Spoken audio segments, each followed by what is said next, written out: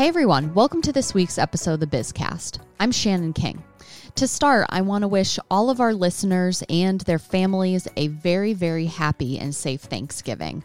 Personally, I've chosen to not spend Thanksgiving with my family out of an abundance of caution, but because of that, I don't have to go anywhere and I get to practice all my cooking skills while enjoying football all day. Now, on to the episode. A few weeks ago, I talked to Susan White, CEO of Atlas Stamping and Manufacturing, located in Newington.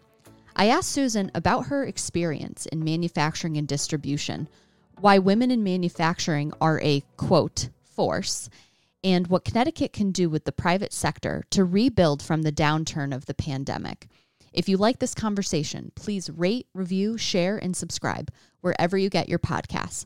And here is my conversation with Susan. Can you talk about your journey to Atlas Stamping? So I know you've been there for, you've been CEO for the past 5 months, but you've been at Atlas for the past 4 years as CFO and acting president. So, and I was looking at your background, and it looks like you've had quite a lot of experience in executive roles in manufacturing and distribution. So do you want to just talk about your background and how you got to Atlas? Sure. I worked for about 20 years as a consultant in all kinds of businesses. And so mostly in Connecticut. So I consulted in a variety of managerial roles. Most of them had to do with some type of manufacturing or distribution issue or problem. So companies would call me in when they needed to streamline processes and save money. So I frequently helped companies that were struggling financially, or they were in the embryonic stages. And so those companies needed to be able to manage their cash. They needed to be able to be nimble. And I helped companies to process and have managerial controls to be able to do that. So frequently, and, I was able to, help companies to get through difficult times or to raise money that they needed to be able to grow and move forward. So that's what I did. And I really enjoyed it for a long time. And then with Atlas, I came in as a part-time employee and the acting CFO. So they were one of those companies that was at a stage of growth that they knew they had to grow, but they just didn't feel that they had the internal expertise to be able to do that. So when I came to them, it was really to help them to grow and to manage their resources. And what ended up happening was I started almost on the very first day getting involved in all aspects of the company. So I started to really get involved with the operations and with quality and with sales and marketing. And so it ended up that it's the strangest thing, but I learned a lot very quickly about aerospace. And I had always been somewhat in manufacturing, as a consultant. But I learned a lot about aerospace, and I really, it sounds very strange, but I fell in love with aerospace and with the way with the way aerospace manufacturers conduct their business, and the structure and the continuous improvement and the pride that we have in what we do. It's an incredible thing to be a part of. So really you started consulting businesses to help accelerate their growth or help advise them to get to that place that they wanted to go, and also, right, continuous improvement, all of those things. So you were sort of, what did you specifically consult in, like business growth or business development, or? Usually business development and finance. So I helped them to say, okay, look, this is what you have coming in, and this is what you need to do to marshal your resources to be able to grow. So in the case of Atlas in specific, they had done the same volume of work for about 50 years, give or take a little bit. They had 1 or 2 spikes, but they had done almost the same volume of work for 53 years. They do perfect quality work, but yet they had some delivery issues, like we all have, but some delivery issues. So we needed to come in and really streamline most of the processes. So I did what at Atlas in the beginning, what I did for most of my clients, which was to help to streamline processes and help to marshal their resources from a financial standpoint. So I worked with vendors, I worked with banks, and I worked a lot with DECD to help companies get financing and refinancing. So I feel like I have a lot of connections there because they are truly and have been helpful to small businesses. DECD has been a tremendous resource for all of us, and most of the clients that I worked with, took advantage of one or more of the programs that were offered. Yeah, that's really great to hear that DECD has been and continues to be just such a critical partner for smaller. They are a critical. I mean, they're for most. I would say most of my clients, and so it's funny coming to Atlas. They had already applied for the grant and the loan program through the small business. Small Business Express. They had already had that, but I think that we worked with them for DECD and Department of Labor. We have when we got here, we have an MIF grant that we've utilized. We've worked with Capital Workforce and with the Department of Labor with the apprenticeship training program. So we've taken advantage of a number of state of Connecticut loans and grants and assistance. It has been tremendously helpful. I mean, we're a part now of RevUp. I think we were the first company to sign up for RevUp, and I don't think in our economy right now we have not done a layoff. We're hoping not to do a layoff. We don't see one in our future, but we are hiring, and we would not have been able to do that with COVID had we not had the state of Connecticut and some of those programs. So that's really interesting, but that's great to hear. So my next question, which kind of ties into what you just were talking about, how has Atlas been doing since the pandemic began? Right now it's 8 months ago. How has the business changed? Because you were brought in as CEO to build and grow the business. So how has that changed in the past 8 months? Well, we are, aerospace is off between 40 and 60% in commercial. And I would say they're holding their own in military. But our business has changed. So many things have changed. First and foremost, our safety and controls.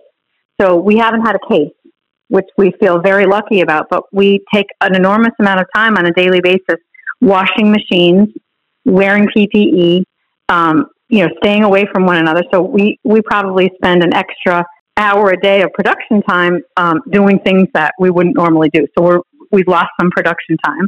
We've also, I would say commercially, because aerospace has been hit so hard, we're probably down 40% commercially. So what we've done to offset that is we have, and we have been working hard. We are a really proud supplier of Pratt & Whitney. But as our commercial engine business has changed, we've worked hard to maintain relationships with other large OEMs, and we've maintained relationships with smaller sub-tiers. So in the aerospace business, for example, we've always had one main client being Pratt & Whitney.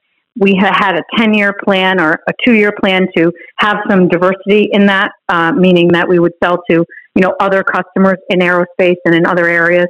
We accelerated that plan on day one of COVID. So I would say March 1st, we marshaled our resources and brought the team in and created this meeting that we meet as a group, and we made ourselves all responsible for sales. And so we have accelerated that 2-year plan, and we have acquired many new customers over the course of a very short period of time. We know that we're a small woman business. We know that we are very fast at what we do. We make our own tooling, so we have engineering in-house. And so we know that we're marketable. So we can market in other areas as well. And we have looked at some wind and power and solar, because stampings are, easily marketable and easily sold in those areas. So we do that. And we have picked up some customers in that realm, and we have diversified into, we work with a few doctors who have patents.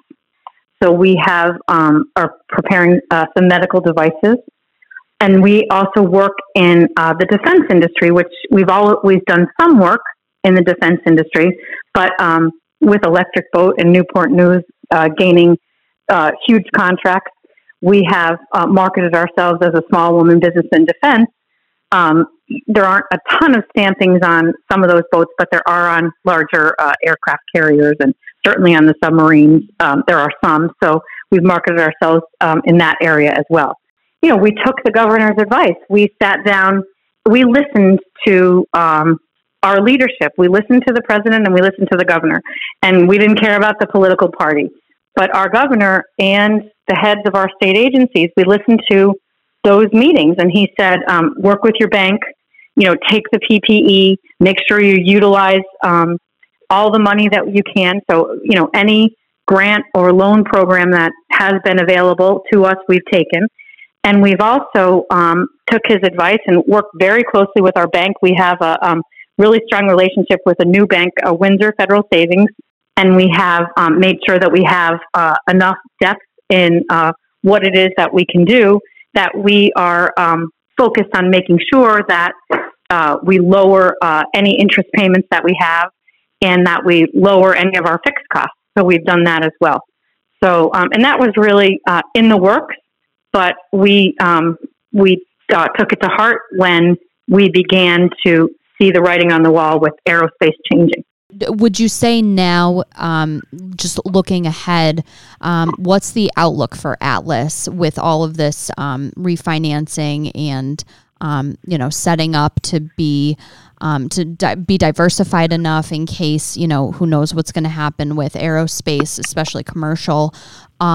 So looking ahead, what kind of confidence do you have? I have tremendous confidence in Atlas. So we will be the same in 2021. We'll be very, very close to 2020.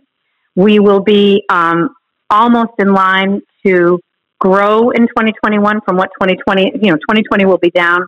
I would say our sales will be down. So I believe that will plateau and we will have some growth in 2021. So where we see commercial aerospace changing and having, 40% reduction on some schedules, we, because of our diversity, because we pivoted and because we have new customers, we will be the same or show slight growth in 2021. Well, that's really awesome to hear. Yeah, it's incredible. No, it's a testament to the people who work here, who are just an incredible team. I have an incredible team of people, most of whom have been here for more than 5 years. And, I inherited them, but they are tremendous at what they do.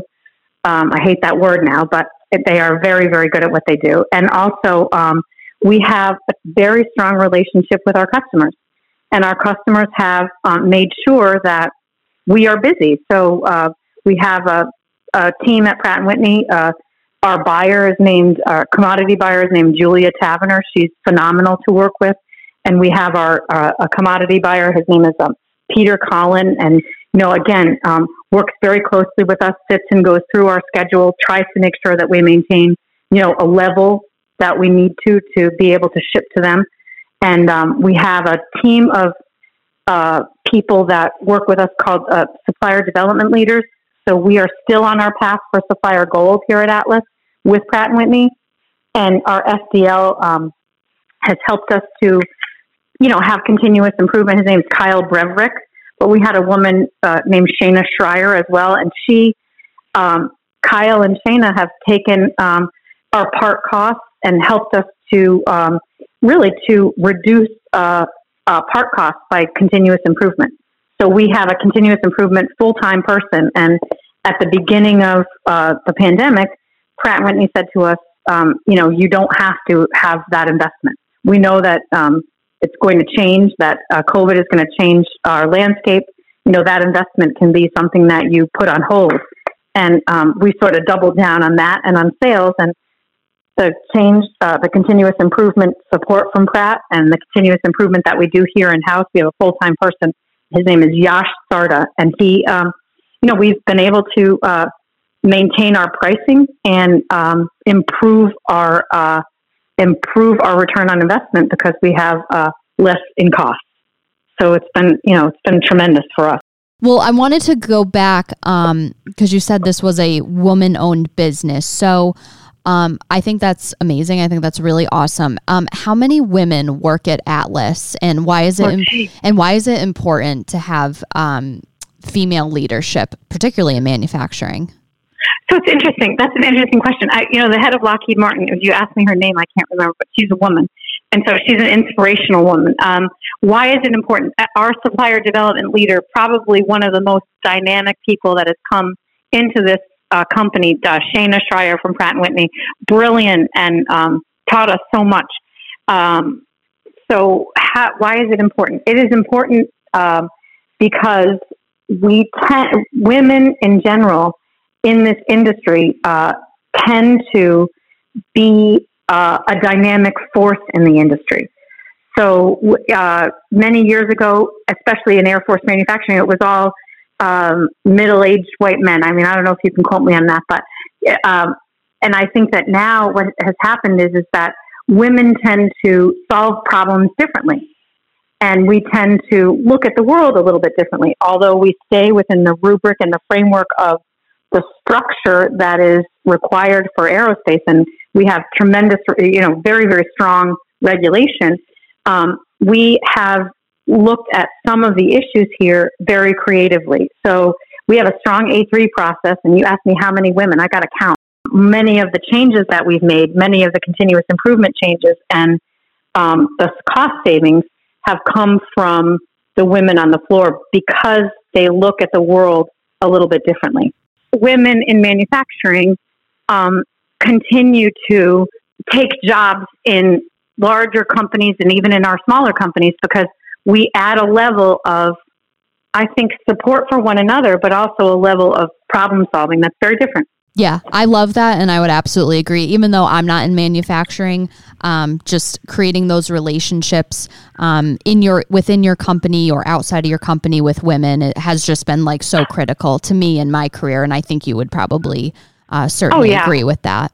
Absolutely. And I have maintained many of my mentors and relationships with other women, manufacturing and in other areas.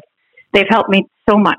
So as an executive in Connecticut, what is your favorite part about doing business in our state? I think it's working with the people in state government. I mean, I have to be honest, they have been so responsive. I keep going back to the governor's phone calls, but I have had commissioners and deputy commissioners personally call me back. I needed to have documents for this recent closing so that I could do the refinancing. And people, everyone, the state of Connecticut, they're not going to respond. They responded. They helped. If there's a DOL program that they think that we can use, we have had Capital Workforce Partners and people at the DOL sending the programs over. We have had so much support from state government at every level. And you hear things about other states. So, I have many friends, aerospace manufacturing and in other businesses in other states, and they don't have the same level of support that we do here in Connecticut. Appointing the manufacturing czar was, I think, critical. But I also think that Connecticut manufacturing and the support that Connecticut state government gives to manufacturing is unequaled, as far as I know. I don't see it in any other state. I have friends in many other states. I have a very, very good friend with a business in Georgia, and very similar to mine, and they don't have any kind of anywhere close to the support that we have. But I think that people are in state government. They have been courteous. They have been helpful. They have been supportive. What he did with the DECD loans and giving us that hiatus has helped. The making sure that we were well funded and we had grant and loan programs that were parallel to what they were at the federal level was tremendously helpful. So, I believe that we have a robust environment and tremendous support and very solid support. That's quite the endorsement, and that's really great to hear. We love to hear and work with the state agencies about how they're helping our members. So I'm really, really glad to hear that you've had such a wonderful experience with them. On the flip side, you seem like a very positive person, but if I could be just a little negative, what about Connecticut can improve in terms of doing business here, and what can the state or just what can happen within the business community or the economy that can help us rebuild from this pandemic? So that's a hard question. I think, again, we are losing jobs. We are losing skilled labor.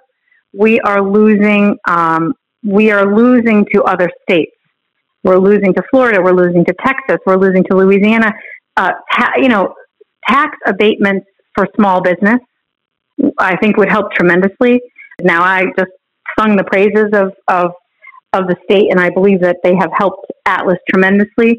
But the things that I think can help, not just simply tax abatements, but in looking at businesses who are about to make a change. So we have between 3 and 5 businesses in our area that look to lower the cost of operations. So it's much cheaper to operate a business in Alabama or Mississippi than it is to operate a business here in Connecticut.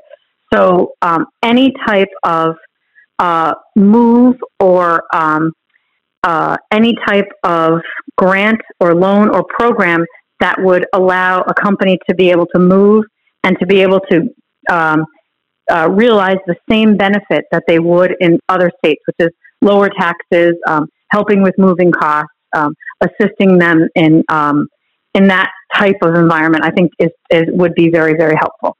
I also think that providing the level of training, the MIF grant and other things, there are ways in which we can maintain and train our workforces. We have been working very hard on that. I know that we are leaps and bounds above where we were last year with much of workforce training. I know that was the big topic, but training our workforce, maintaining our workforce, and maintaining jobs here by enticing businesses to be here is what we really need. For the latest Connecticut business news, events, and resources, visit cbia.com. Follow us on Twitter at CBIA News and on LinkedIn and Facebook. Call us anytime at 860-244-1900. Stay safe out there.